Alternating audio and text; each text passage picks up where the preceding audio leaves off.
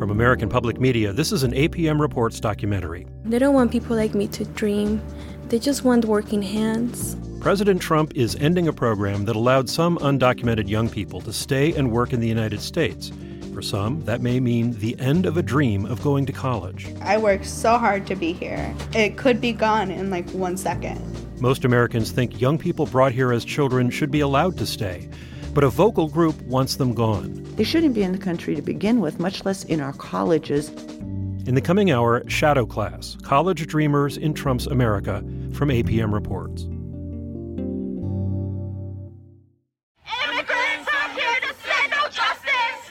Denver high school students walked out of their classes after the Trump administration announced it would end a program that gives some undocumented young people temporary permission to stay in the United States.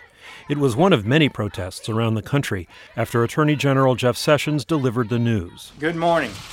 I'm here today to announce that the program known as DACA that was effectuated under the Obama administration is being rescinded. DACA is Deferred Action for Childhood Arrivals. It let young people brought to this country as children apply for temporary protection from deportation so they could work or serve in the military or go to college. President Trump's plan means that if Congress does not act, nearly 800,000 young people will lose that protection, and they could be deported. Even before Trump's decision, even while they had DACA, it's been hard for undocumented young people to go to college. Producer Sasha Eslanian has been following the lives of some of these undocumented college students since before Trump's election. That's how she found herself in a car last winter with Valentina Garcia Gonzalez. I'm turning left, right? Valentina is driving her family's minivan in suburban Atlanta. She's 20 years old. Donald Trump has been in office less than a month. There's police. Valentina thinks there's a squad car behind her. Her mom and teenage brother spin their heads to look. Valentina glances back to get a better look at the car. They have a thing on top of their thing? Yeah. The other car gains on her, then passes. Valentina realizes what she thought was a bar of police lights across the top is only a roof rack, and she curses. Valentina! Sorry. Don't carry those things! We have people that are scared! Nobody likes having a cop car behind them, but for Valentina's family, the stakes are higher. Every time they're in the car, they're on the lookout for police. Will this be the day they're caught and deported, never returning to the tidy house they rent in a conservative suburb of Atlanta? I told my mom, I clenched my butt so hard, and I get, cold sweats, and, I start shaking because it's this fear that I've been conditioned to feel ever since I've stepped foot in this country.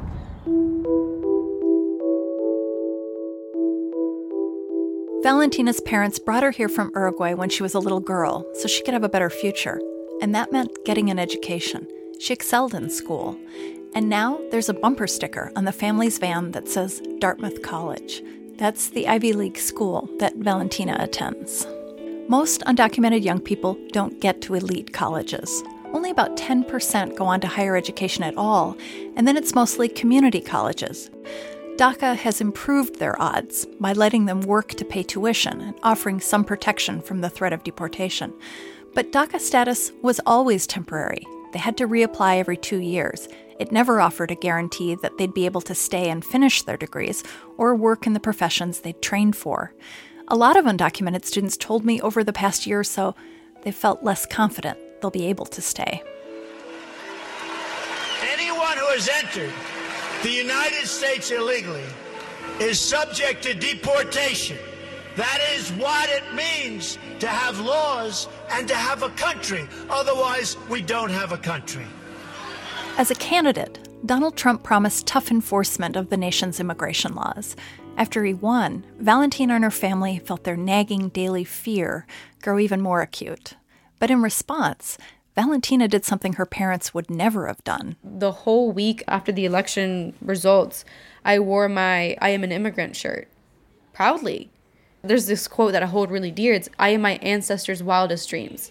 And no, Trump is gonna take that away from me. I am no less because he's president now. Valentina is part of a new generation of undocumented immigrants. They've come up through the U.S. schools. They speak English, and they're willing to take risks that their parents would not have dared to take. During her senior year of high school, Valentina started going to protests to demand rights for undocumented people. Her mother asked her not to. I don't want you to put your name out there because you're risking everything. You're risking not just you, you're risking our family. And for me, my response to that was like, if not me, then who? Who's going to fight for us? Who's going to fight for me? If I don't do it, then who? I told him, like, you can be comfortable in the shadows, but I don't want to be in the shadows. In fact, Valentina's become a poster child for undocumented young people, literally. Here's Senator Dick Durbin talking about her on the Senate floor a few weeks after Trump's election. Valentina was 6 years old when her family brought her to the United States from Uruguay in South America. Durbin held up a poster board with a large photo of Valentina. In the picture, she smiles confidently. Her long brown hair curls past her shoulders. A small nose ring and earrings give her a youthful flair. In middle school, she received the President's Education Award not once, but twice. Once from President Bush, and then again from President Obama. Durbin has been pushing for immigration reform for years. He first sponsored the DREAM Act in 2001. It would have given young people who came to the country as children a chance to earn citizenship by attending college or serving in the military. The DREAM Act failed in 2010, but Durbin is still pushing the idea. He says the hard work of students like Valentina ought to pay off. Polls show most Americans agree with Durbin. Young people like Valentina should stay. Even many Trump supporters are sympathetic to these young people who have become known as dreamers. But some of Trump's most vocal backers were attracted by his hardline stance on immigration. Trump voter Ruthie Hendricks says if people like Valentina want to go to college, they can do it in their own countries. You mean to tell me that this valedictorian is just going to excel in the United States and we can't ask that our laws be enforced, but meanwhile some other American can just find out that they weren't accepted because there's not a seat available. Trump did not do what Hendricks hoped he would and end DACA as soon as he took office. As the months passed, students like Valentina began to wonder if they were safe. Trump said dreamers should rest easy. And then he said an announcement about DACA was coming. That morning, Valentina was back on campus, helping first-year students move into their dorm rooms. She locked her phone in her boss's office so she wouldn't see the news alerts, while she helped students unpack their new sheets and mini fridges. Yeah, I was thinking about that while I was moving people in today. Just kind of thinking, like, it must be so nice, to not worry about, like, where you're going to be in a year. Later, when she got off work, she learned what had happened to DACA. The program will wind down. No new applications. Young people who already have DACA can keep it until it expires. But unless Congress acts, when their 2 years are up, none of them will be protected anymore. I feel like I've, busted my butt taking 14 AP classes, being top of my class, being the model, quote-unquote, citizen that this country wants from me, forgetting my own language, assimilating as much as I possibly can. For what? Valentina's got 2 years left until she graduates. Her DACA will run out before then. With it will go side jobs, the ability to board an airplane, and her Georgia driver's license. Like, my family might not come to my graduation because my plan was that I was going to drive them up here because I'm the only one that has a license. So I don't even know if my family is going to be able to witness me graduating from Dartmouth. And I just realized that now.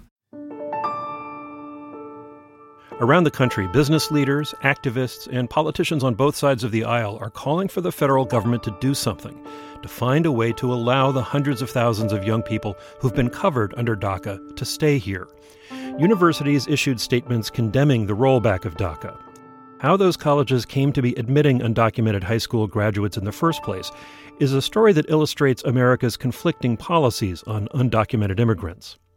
Under the law, most of them shouldn't be in the country at all, but they can't legally be barred from U.S. public schools either.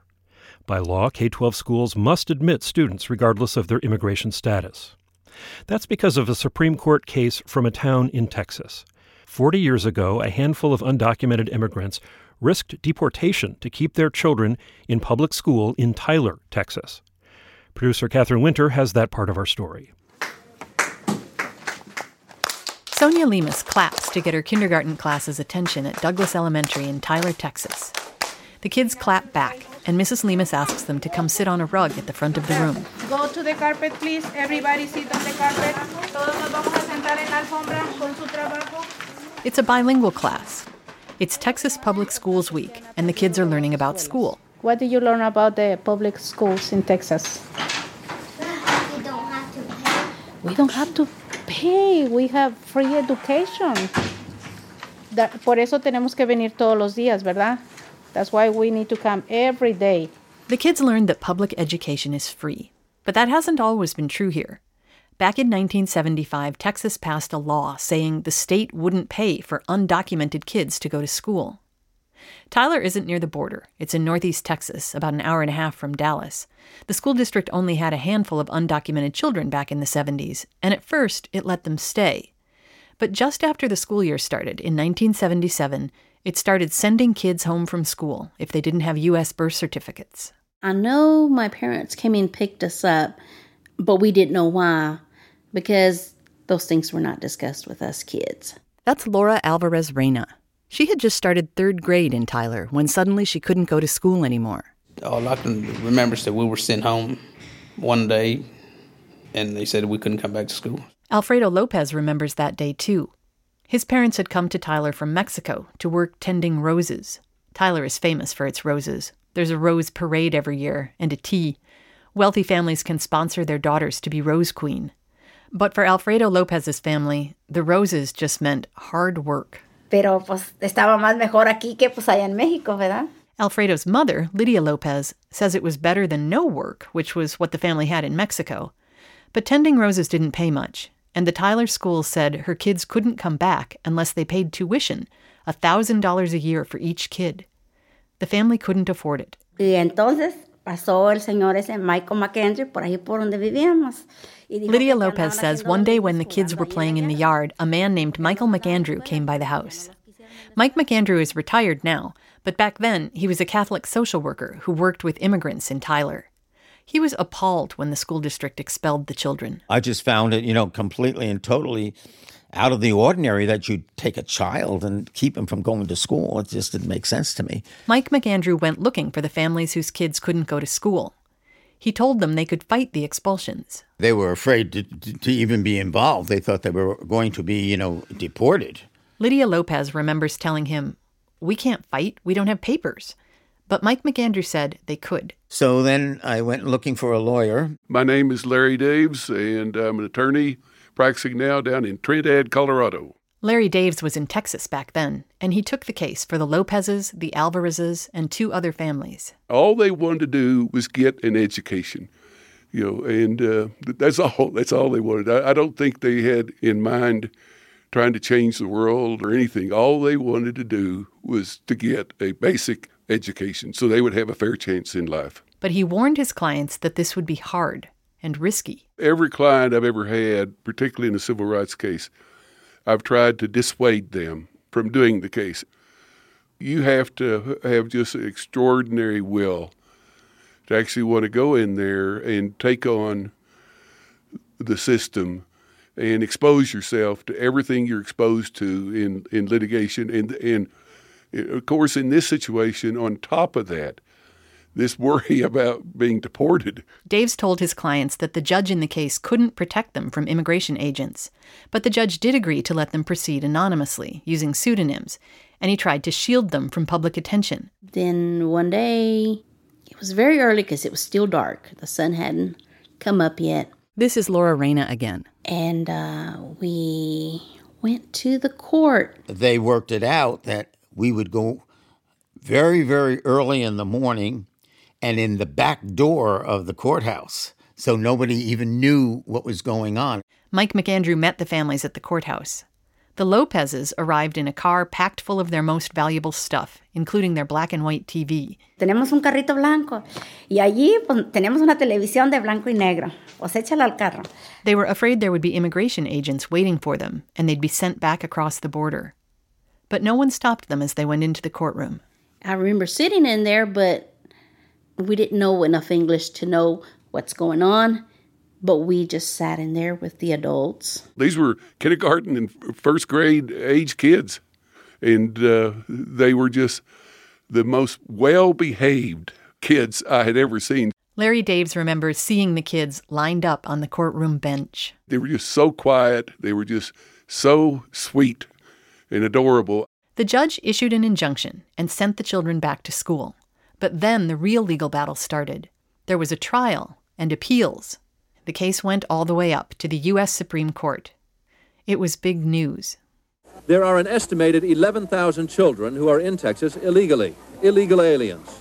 Texas claims if it has to pay for their education, there won't be enough money to go around for other students, and ultimately, the quality of education throughout Texas will be diluted. Lawyers for the kids said they were as entitled to an education as any other Texas resident. Their parents paid property taxes and sales taxes that supported the schools. But the state said the children were a burden on schools, especially in border cities that had seen big increases in the number of undocumented kids. In arguments before the Supreme Court, Texas Assistant Attorney General Richard Arnett said the schools were drawing immigrants to Texas. We would like to reduce the incentive for illegal immigration, particularly of families and of school-age children. Advocates for the families said immigrants were coming for work, not school. Usually, immigrants with children left those children behind when they crossed the border. The lawyers for the families said the children who did cross the border were entitled to equal protection of the law once they were here. That's a right guaranteed to any person within a state's jurisdiction in the 14th Amendment to the Constitution. Lawyers for the state said any person didn't include people in the country illegally. Some of the justices had trouble with that idea. During the oral arguments, they asked whether that logic meant the state could deny undocumented immigrants other rights and benefits. Could the state deny immigrants police protection or garbage collection? Here's Justice Thurgood Marshall questioning school district lawyer John Hardy. Could Texas deny them fire protection? Deny them fire protection? Yes, sir. F-I-R-E. Okay. If their home if their home's on fire, their home's going to be protected with the local fire services. But could Texas pass a law and say they cannot be protected? I don't believe so. Why not? If they can do this, why couldn't they do that? Because I'm going to take the position that that's an entitlement of the Justice Marshall. Let me think a second. I don't know. That's a tough question. Somebody's house is more important than his child. This seems to be a key thing that swayed the court, that the case was about children who had not chosen to come here. In a decision that will have a major impact on the state budgets of at least Texas, California, and Florida, the Supreme Court ruled today that illegal aliens are entitled to free public education. In 1982, the justices ruled for the families, 5-4. Justice William Brennan said the children were innocent parties brought here illegally by others and likely to stay. He said the state law would save little financially while infecting the nation with a subclass of illiterates within our boundaries. Justice Brennan said failing to educate the children would lead to higher state costs in the long run from unemployment and welfare and crime. Even the 4 dissenting justices thought the Texas law was a bad idea, but they thought it wasn't the place of the court to intervene. The case is called Plyler v. Doe. James Plyler was the head of the Tyler schools at the time. He died in 2016, but back in 2007, when he was 82 years old, he told Education Week that he was actually glad the district lost the case. I'm an educator, and I knew those youngsters needed an education, and I'm glad that we could receive them in the school district and be reimbursed from the state, and then they were getting an education. And that's what we were in business for. In the years since the Plyler decision, there have been attempts to challenge the rights of undocumented children to go to school, but they've failed so far. In 1994, California voters passed Proposition 187, which would have barred undocumented people from receiving a lot of state services, including public education. The courts blocked the measure, but during the debate about it, reporters in California got interested in the Plyler case and got in touch with some of the families in Texas. We were contacted by LA Times, and that's the first time that I knew that the case had actually made it to the Supreme Court. That's Alfredo Lopez, Lydia Lopez's son. He was one of those kids who looked so cute on the bench in the courtroom 40 years ago. Alfredo Lopez says after that hearing, he and his siblings went back to school, and they didn't think any more about it. He didn't know anything about the Supreme Court decision. He didn't know his family had won the right for undocumented children all over the country to attend public schools for free. I guess it was something that my parents and, the other three families, what they did, I guess, ended up being pretty important. So I guess for that, we are thankful. Some of the other family members say the same thing.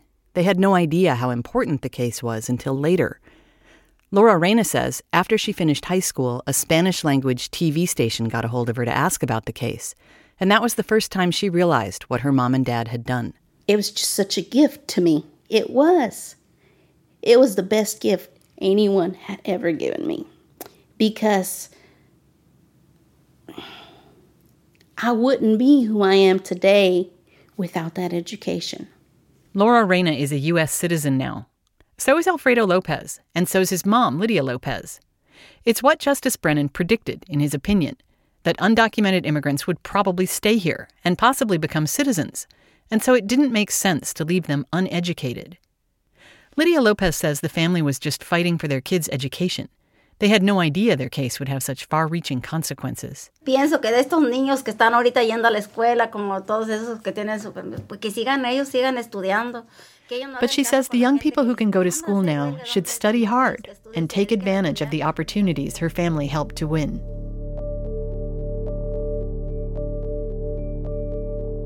That's producer Catherine Winter. The Lopezes and Alvarezes were able to become citizens because of a law signed by Ronald Reagan in 1986 that allowed nearly 3 million unauthorized immigrants to fix their status. It's much harder now. The families in Tyler won the right for children to go to school, but not for them to go on to become citizens, and not for them to go on to college. The Plyler case has never been extended beyond 12th grade.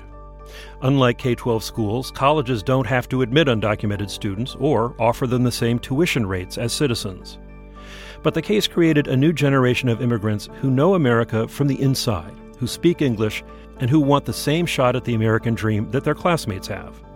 The case set in motion the movement that we see today, young undocumented immigrants pushing for the right to live and work in the United States and to go to college.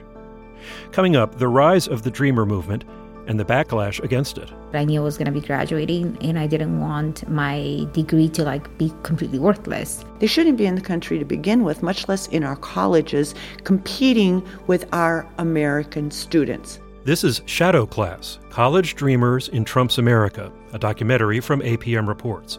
I'm Stephen Smith. We have more about this story on our website, apmreports.org. And you can explore our archive of education documentaries and podcasts. And speaking of podcasts, how about subscribing to Educate? That's our podcast about K-12 and higher education. And you can hear all of our most recent education documentaries on the podcast and can keep up on education throughout the year with a new episode every 2 weeks. Subscribe at educatepodcast.org. Support for APM Reports comes from Lumina Foundation and the Spencer Foundation. We'll have more in a moment. This is APM, American Public Media. This hour, we're looking at the rise of the Dreamer movement and the clash with the new Trump administration. Back in the 70s, when immigrants came to Tyler, Texas to tend roses, migrant workers still commonly returned to their families across the border in Mexico. But as the U.S. economy grew in the 1990s, migration patterns began to change. Instead of risking a difficult, a dangerous, and a costly trip multiple times, they brought their families with them. Roberto Gonzalez is an assistant professor at Harvard University's Graduate School of Education and an expert on undocumented students. And so what we see in the late 1980s and accelerating through the 1990s is a growing number of undocumented immigrants who have become permanent settlers, and a large and growing number of children who will be schooled in U.S. schools without immigration status. Because of the Plyler case, those undocumented young people would come of age armed with high school diplomas and fluent English. They were much more educated than their parents. But Gonzalez says when they tried to enter the working world, they discovered that without Social Security numbers, they were often stuck doing the same kinds of under-the-table manual labor their parents did. Many of them didn't adjust well to jobs where they could be fired, for example, for asking to use the restroom, where they were berated by their employers, where employers often referred to them by derogatory names, where they didn't have the kinds of rights that they had grown up believing that they had. If they wanted better opportunities, like the ability to work legally and go to college, they'd have to fight for them. It became known as the Dreamer Movement. Producer Sasha Aslanian continues our story. One of those children who crossed the border from Mexico during the boom time of the late 1990s was Lizbeth Mateo.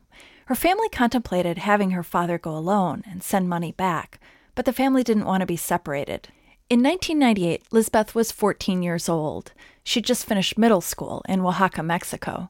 She felt overwhelmed walking into high school in Los Angeles. I couldn't really communicate with anyone, so it was really difficult. I remember crying the first few days, and I remember telling my mom, I want to go back to Oaxaca. I don't want to stay here. Lizbeth eventually made friends and settled in. She would go from someone who didn't want to stay to someone who would take great risks to stay. She wanted to live in America, and she wanted to go to college. 2 years before Lizbeth arrived in the United States, Congress passed a law that prohibits states from offering higher education benefits, such as in-state tuition, to undocumented residents unless they offer the same benefits to U.S. citizens from other states. That law still stands, but some states have found ways to offer in-state tuition to undocumented students anyway. California was one of the first, so when Lizbeth graduated from high school in 2002, she could afford to go to community college.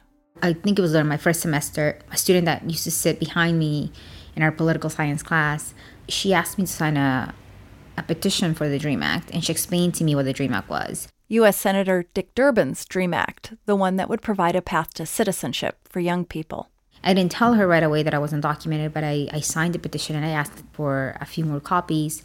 I went to Staples. I made 500 copies of the petition. I went to work. I used to work in Venice Beach on the boardwalk. And so I stood on the boardwalk and I asked everyone that was passing by to sign a petition. And I think within less than a week, I had about 500 signatures. Mateo brought her stack of petitions to a student meeting and announced to the group she was undocumented. While Mateo was in the early days of organizing, William Perez was interviewing members of the first undocumented student organization at UCLA. Perez is an associate professor at Claremont Graduate University in California. He studies immigrant students and academic achievement. They were so afraid that somebody would find out that there's all these undocumented coming together in one place and they would call immigration. I vividly remember a story of a student that we were interviewing, and she said, we wouldn't send out the location of the meeting until right before the meeting. And so everyone got a text or, and said, this is where we're meeting. And so there was this whole concern about, being secretive. But living in the shadows like their parents didn't feel like an option either. Cristina Jimenez came to New York City from Ecuador with her family when she was 13. I realized that both my dad and my mom were being exploited because of their status. And so I had a couple of moments where I was trying to help my dad regain some wages from an employer, but felt completely disempowered by the experience and not being able to call the police or, anyone to hold accountability on the employer because we were undocumented. And that was sort of, for me, the first experience of deep injustice, but I didn't know what to do with it. I was 14. By the time she'd been here a few years, Cristina had some ideas about how to fight injustice. She remembers when her high school counselor told her she couldn't go to college because she didn't have a Social Security number. Cristina responded that her parents paid taxes. The counselor still said she couldn't go. Cristina joined the effort to push New York to allow undocumented students to pay in-state tuition. In 2002, that effort succeeded. Which for me was what allowed me to be able to go to college. Cristina Jimenez went on to co-found United We Dream, a national network of immigrant youth that works to expand access to higher ed and to stop the deportations of undocumented youth and their parents. Back on the West Coast, Lizbeth Mateo, who had stood on the boardwalk with her petitions, was feeling the same urgency. In an echo of the early gay rights movement, undocumented students began coming out, giving visibility to the movement and gaining strength in numbers. It wasn't, I think, until 2007 that I began to really tell just anyone and everyone, including the media, that I was undocumented. And I think it was out of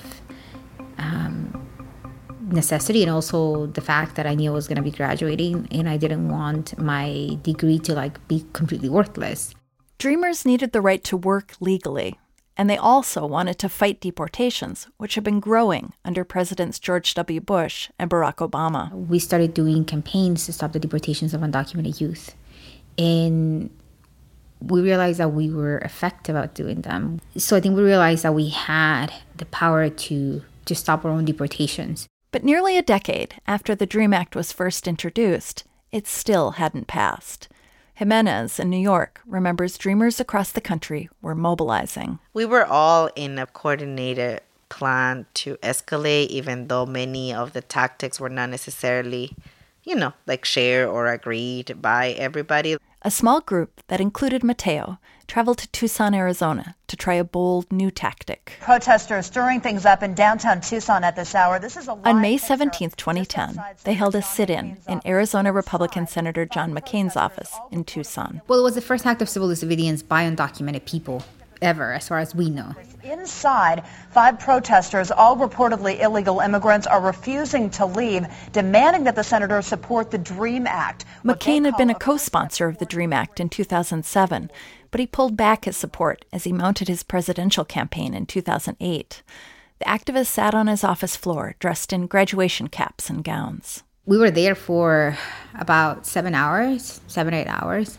I mean, they were nice. They were not mean at all. They were kind of nice. McCain was in Washington that day. Outside his office in Tucson, a crowd gathered and TV cameras hovered. It was an irresistible media story. Here were unauthorized immigrants provoking the confrontation they tried all their lives to avoid, deliberately risking getting arrested. In fact, they actually wanted to be arrested so they could be sent to detention centers and organize the undocumented people inside. But Mateo says it turned out not to be so easy. I mean, the police didn't want to arrest us. They tried really hard to convince us not to get arrested. So we thought we were going to get arrested right away, and we ended up sitting there for 8 hours. Finally, when the office closed, 4 of them were arrested for trespassing and loaded into police vans. Mateo smiled and waved to the crowd. I mean, I was waving because I was very happy to see everyone, and also because I wanted my family also to see that everything was going to be okay. Mateo and 2 other protesters were turned over to Immigration and Customs Enforcement, or ICE, but they were let go. They never made it into the detention center. The story was picked up by the national media. William Perez, the professor at Claremont who's followed the movement, says the risk paid off. It made them realize about the power that they have. That they realize that, wow, the media is on our side.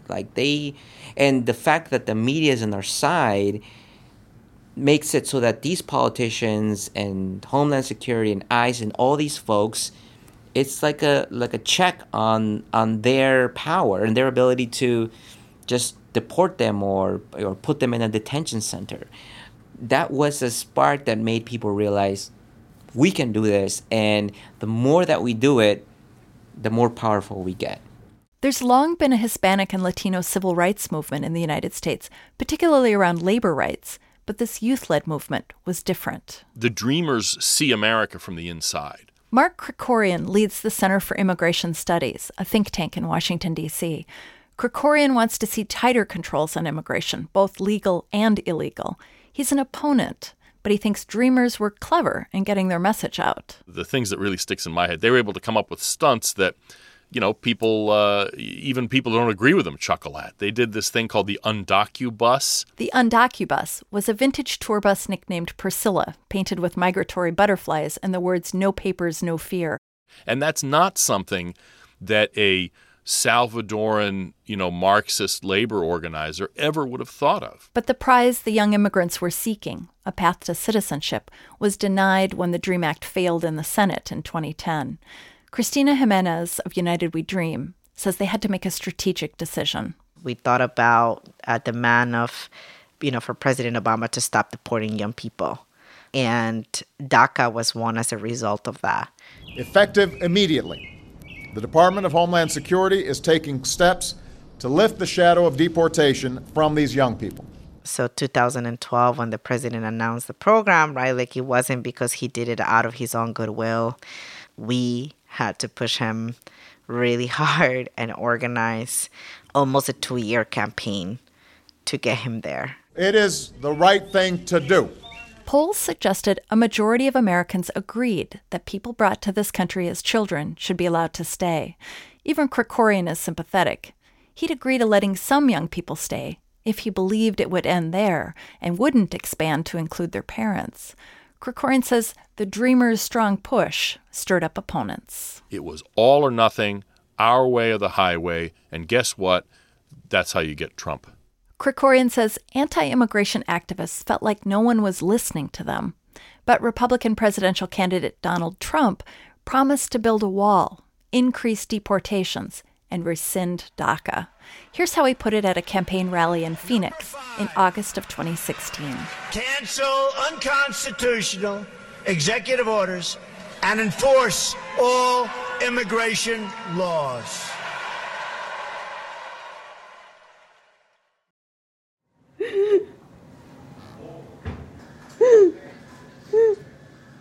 The day after Trump won the presidential election, undocumented students around the country tried to make sense of the changed landscape. I went to Minneapolis Community and Technical College, where an undocumented student organization offered space for students to drop in. For them, the election felt like an eviction notice delivered overnight by neighbors they'd known all their lives. My parents were crying, and it was very upsetting. Like, I feel like all of this work that I've done is just going down. Like, I worked so hard to be here, and it's like, it could be gone in, 1 second. I'm not scared that he, won. I'm scared of what's gonna come after it. That hate that people have. Within hours, they'd organized a community Know Your Rights training and gotten in touch with churches planning safe houses to protect them from immigration raids. Holy moly, folks!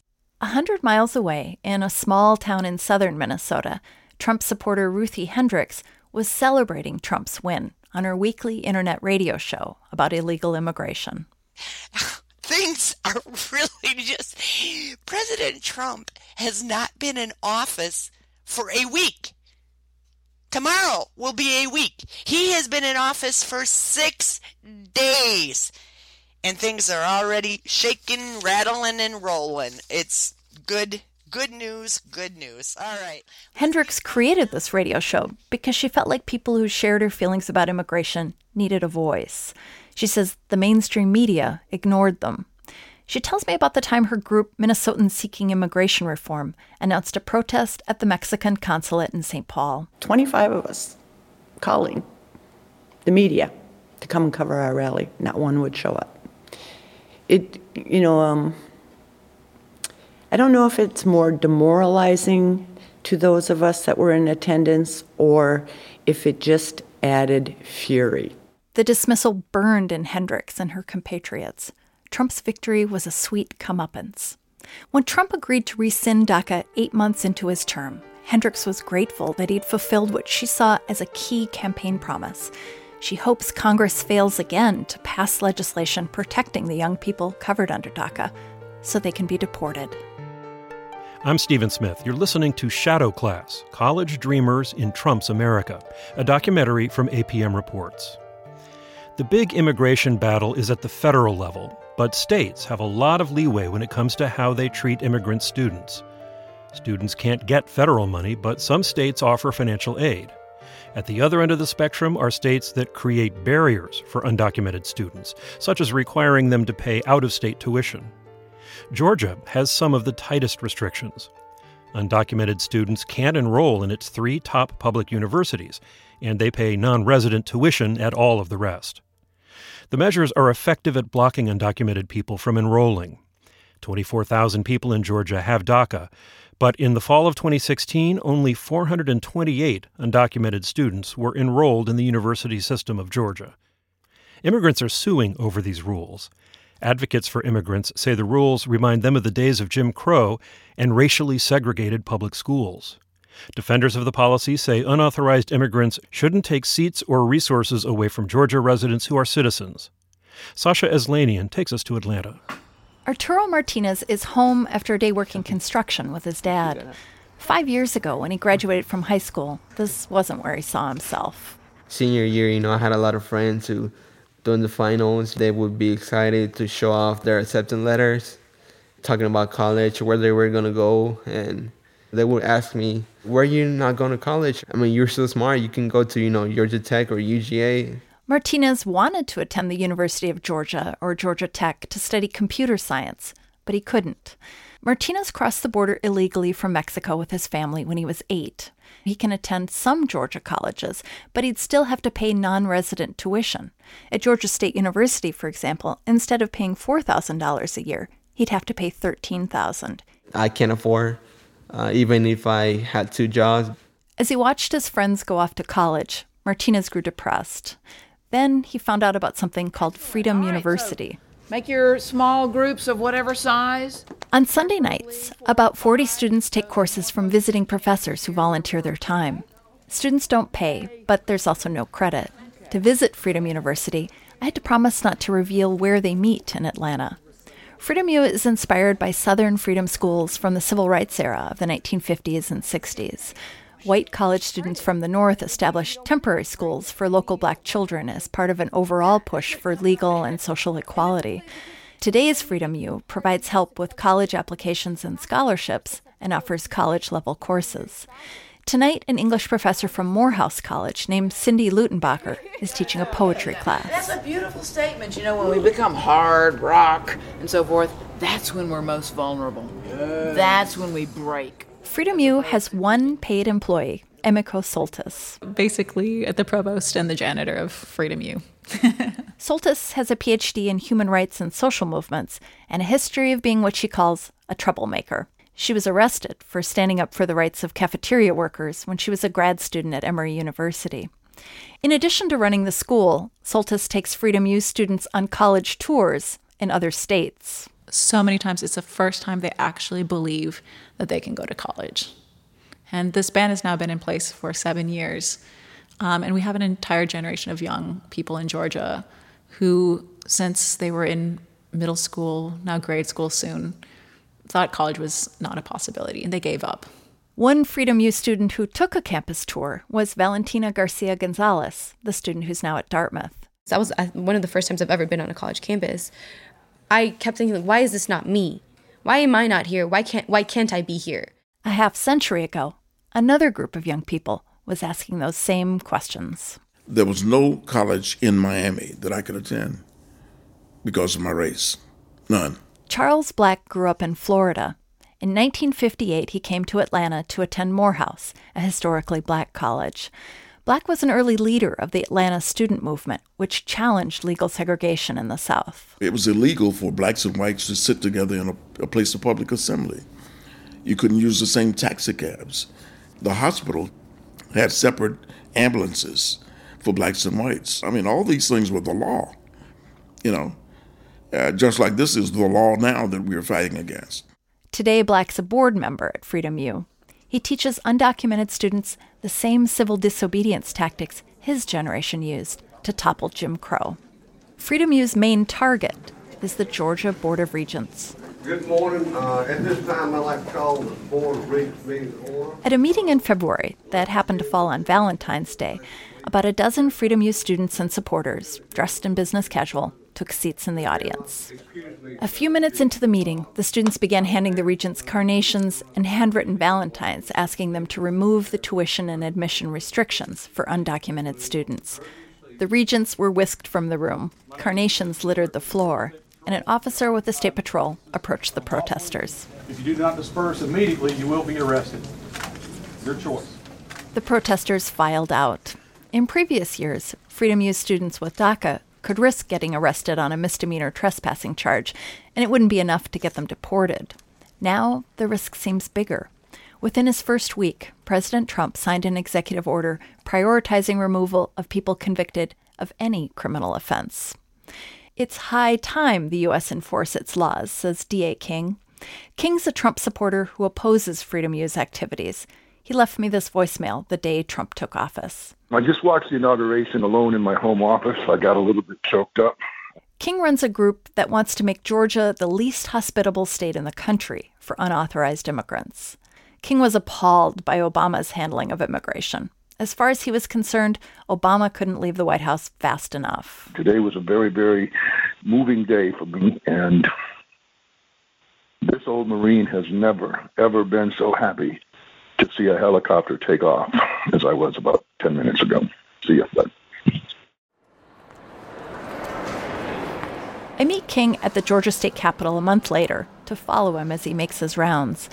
King's a frequent visitor to weigh in on immigration issues. Today, he walks through the metal detector carrying a letter. I'm going to take this and deliver it at Governor Deal's office and ask for a 10-minute meeting.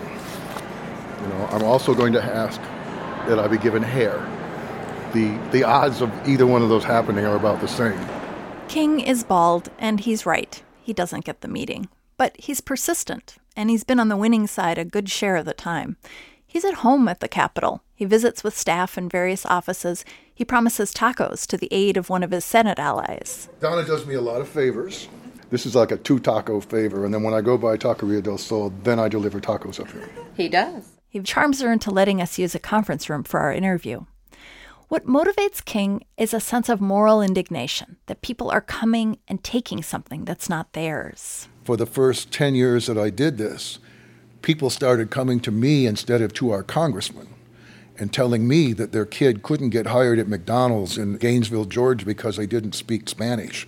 Or small business owners would come to me and say, DA, I lost my business because my competition is hiring black market labor.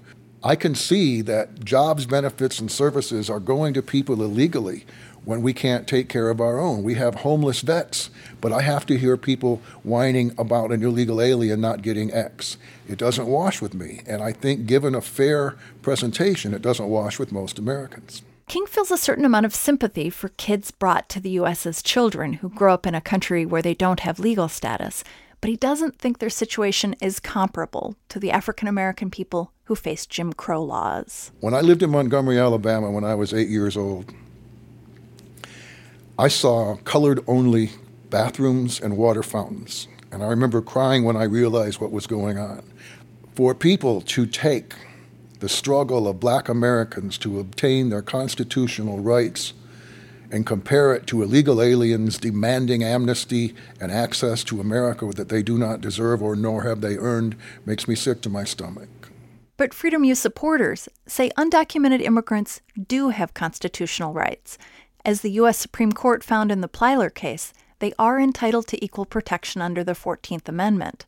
That's the basis for a lawsuit Freedom U and the Mexican American Legal Defense and Educational Fund are bringing against the Georgia Board of Regents and the state's university presidents. One of the plaintiffs is Arturo Martinez, the young man working construction with his dad because he couldn't afford to study computer science. In a room off the kitchen that looks like a broom closet, Arturo shows me where he does graphic design work and plays video games on 3 computer monitors. I built the whole computer, so every piece that you see right there, was put together. Basically, my routine coming from work with my dad doing construction. This is where I free myself. Martinez got some good news recently when he checked his email on his home-built computer. He learned he'd won a private scholarship for students who live in the 15 states that either charge out-of-state tuition or have other restrictions for undocumented students. 5 years after graduating from high school, he'll attend Eastern Connecticut State University. I went to my dad and told him, I think I'm going to college, and he got up and I started jumping out of happiness, and we started hugging each other. It was a victory for the Martinez family, but instead of being a few miles from home, Arturo will be 1,000 miles away. It's a migration Freedom University's civil rights veteran Charles Black says harkens back to the segregation era. The brightest blacks of 2 or 3 generations ago had to go to the Northeast to get good educations in colleges and universities. Those folk could have been here in the South, making major contributions for the South. And we're continuing that same pattern of running people away who could be a major resource for the South.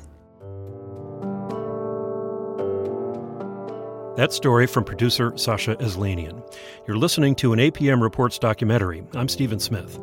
We caught up with Arturo Martinez again after the announcement about the end of DACA. He says he's worried about what he'll do for money if he can't work legally, but he plans to stay in school. He won't lose his scholarship. Most of the young people we spoke with say they'll still try to finish their degrees, but some are weary of the barriers in their way. When we first met Estefania Navarro, she was studying computer forensics at a Minneapolis community college. She figured with that degree, she'd still be able to find work if she was deported to Mexico. But after Donald Trump's election, she switched her major to community development so she could help lift families like hers. They don't want you to dream. They don't want people like me to dream. They just want working hands. And so me doing something that I love, I think that's still my resistance. And that's my way of saying, screw you, Trump. Here's an undocumented brown woman still fighting. But when we checked with Estefania a few months later, after the Trump administration announced the end of DACA, she told us she's taking a break from college. She said it's hard to make plans with so much uncertainty. She doesn't want to take on debt for a degree she might not finish and might not be able to use.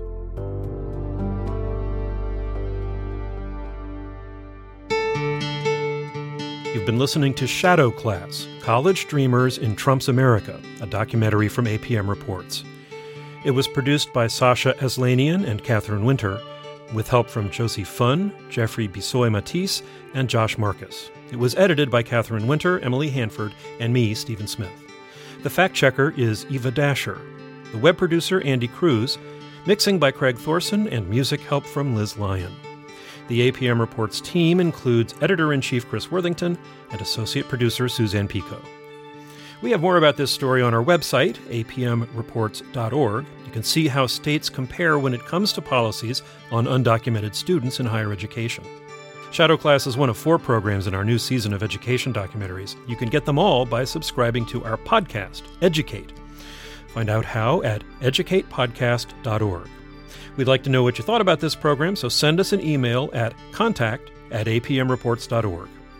Support for this program comes from Lumina Foundation and the Spencer Foundation. This is APM, American Public Media.